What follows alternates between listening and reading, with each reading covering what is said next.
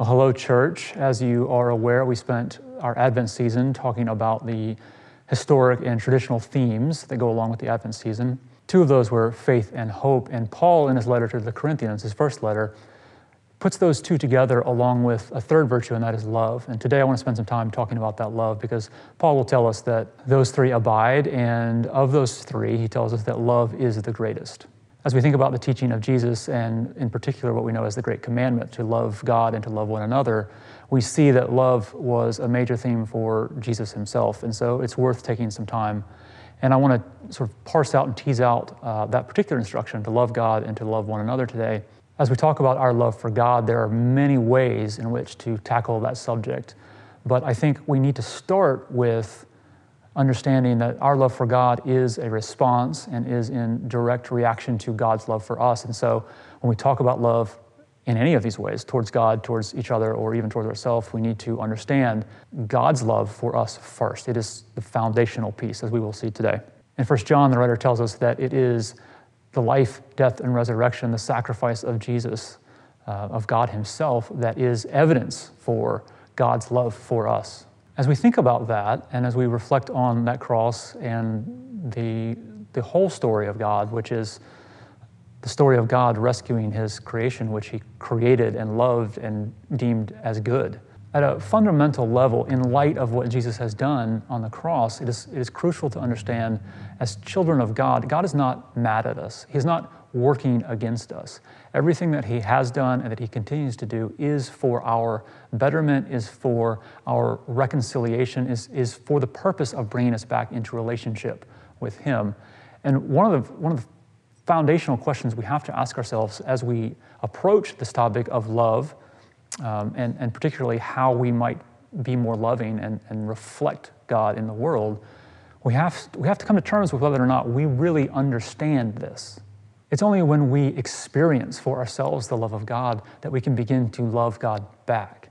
And in fact, it is in experiencing the weight of his love for us that we are compelled to love him back. We cannot help but do so. We must remember that God is love. All love is from God. And so as we experience God's love and we begin to love him back, we must realize, of course, that our love for God is simply a reflection of his love for us. And that's why we say we cannot love God until we first experience his love for us. We cannot give back to him that which he has not first given to us. One of the most obvious questions that we are faced with as we talk about loving God is, do we? Do we actually love God? Do we actually experience his love and reflect that back to him? Jesus will tell us that one of the primary ways in which we love God, we show our love for God, is in loving others. But we struggle with this. We find this hard to do very often. And one of the questions we have to ask ourselves is why?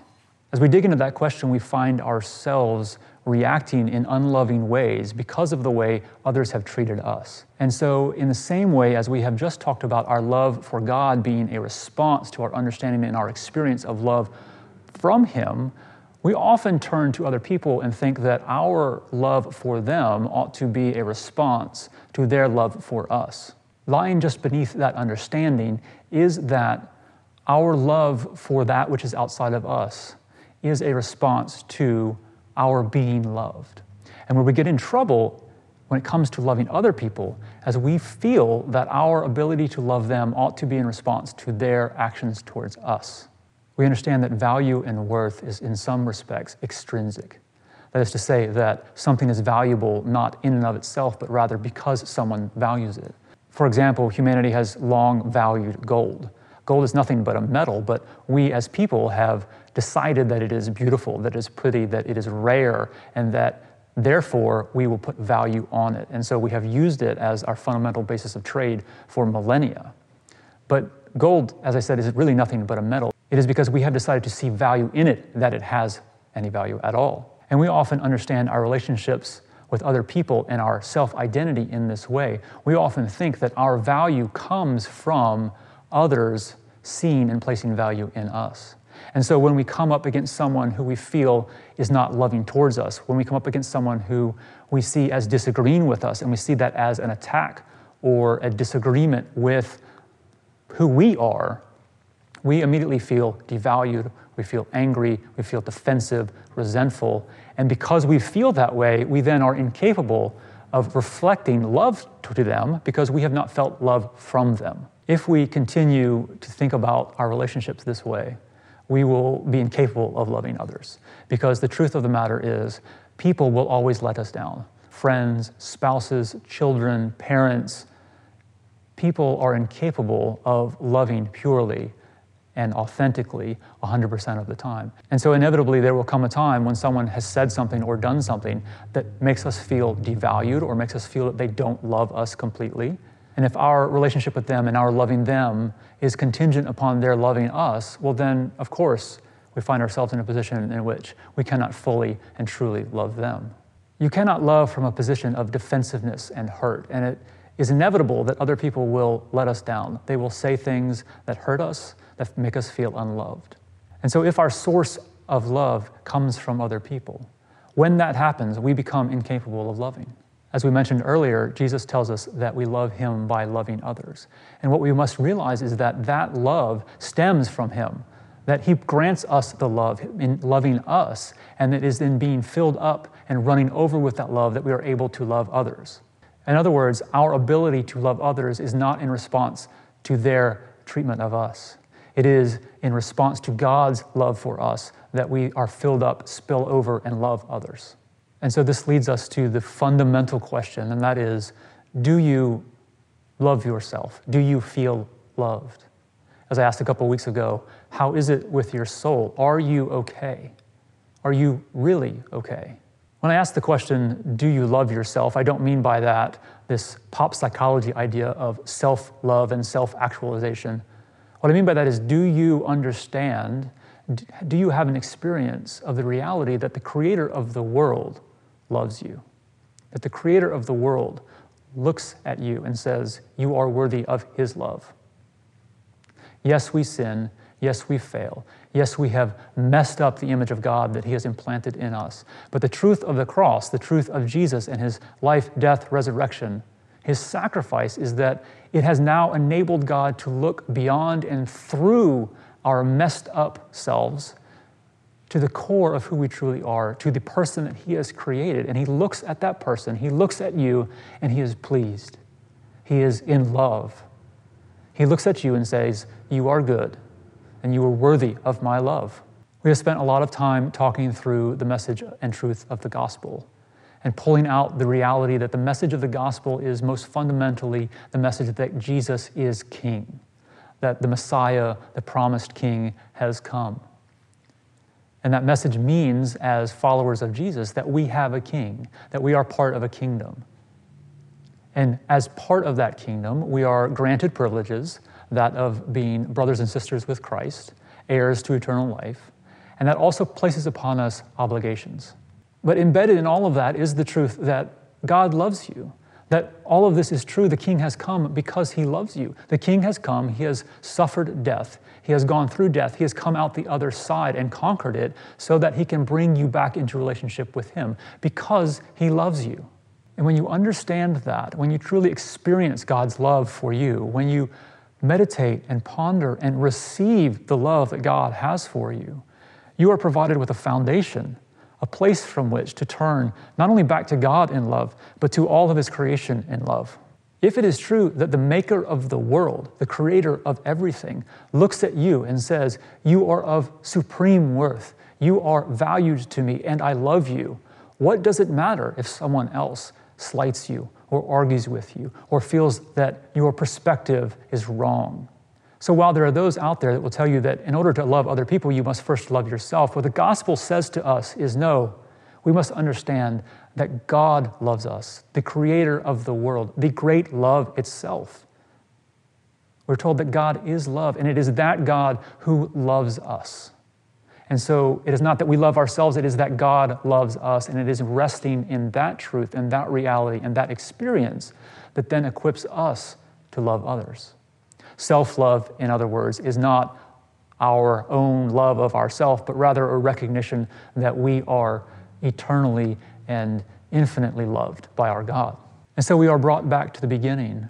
We realize that our ability to love ourselves and to love those around us is fundamentally grounded upon our relationship with God. It is in our being loved and loving God that we are then equipped, resourced, strengthened to love others. The next question then is, how do we come to that realization?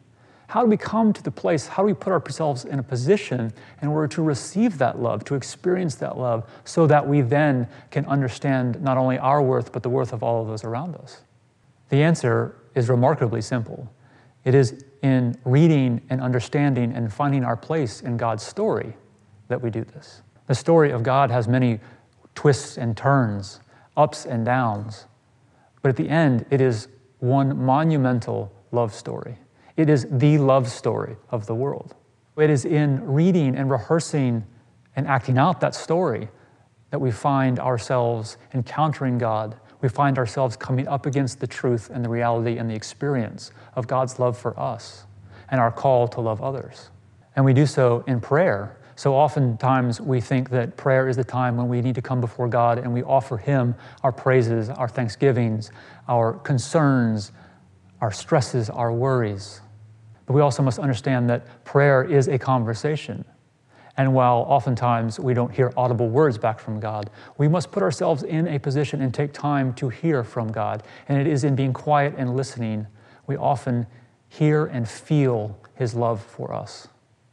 And so while we rehearse the story, we must also take the time to place ourselves in a position to be loved and to know that love intimately.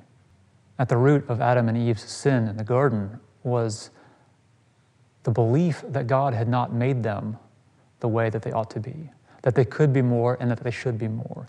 That when the serpent came and said, by eating the fruit, you can be more than God has created you, they bought into the lie that that's the way it should have been. They didn't believe that they were enough, that God made them the way they ought to be, and that He loved them just the way they are. And so they longed for more, and they believed the serpent. We all too often fall into the same trap. We find ourselves with the same motivation and commit the same sin. While we know our self-worth, our love, our hope, our peace, our faith, and our joy ought to stem from God, we turn and try to find it from somewhere else. Anger and fear and fighting are a sign that we have failed to recognize, to live in, and to rest in God's love for us. We have instead sought our value and our love from other things, people or places, and they have failed us. And because we feel that failure at a core level, because we feel hurt and discouraged or devalued, we get angry, we get scared, and we lash out. Until we return to God as the source of our love and our identity, we cannot love God, we cannot love people, and we cannot expand the kingdom as He has called us to do. Now, there are times we are rightly moved to anger. God Himself is angry at injustice. When we find ourselves being argumentative, feeling uneasy, feeling angry, we must step back and ask ourselves, is this God's anger? Is this a righteous indignation? Or is this us feeling hurt, scared, slighted? Is it us feeling that the other person doesn't love us or is devaluing our opinion? Or is it truly an injustice to which we are called to action? What are you ultimately trying to accomplish with your life? If it is to love God, if it is to love other people, if it is to expand the kingdom of God, if that is the priority and the focus of what we are doing in this world, well, then that changes everything. That changes our perspective.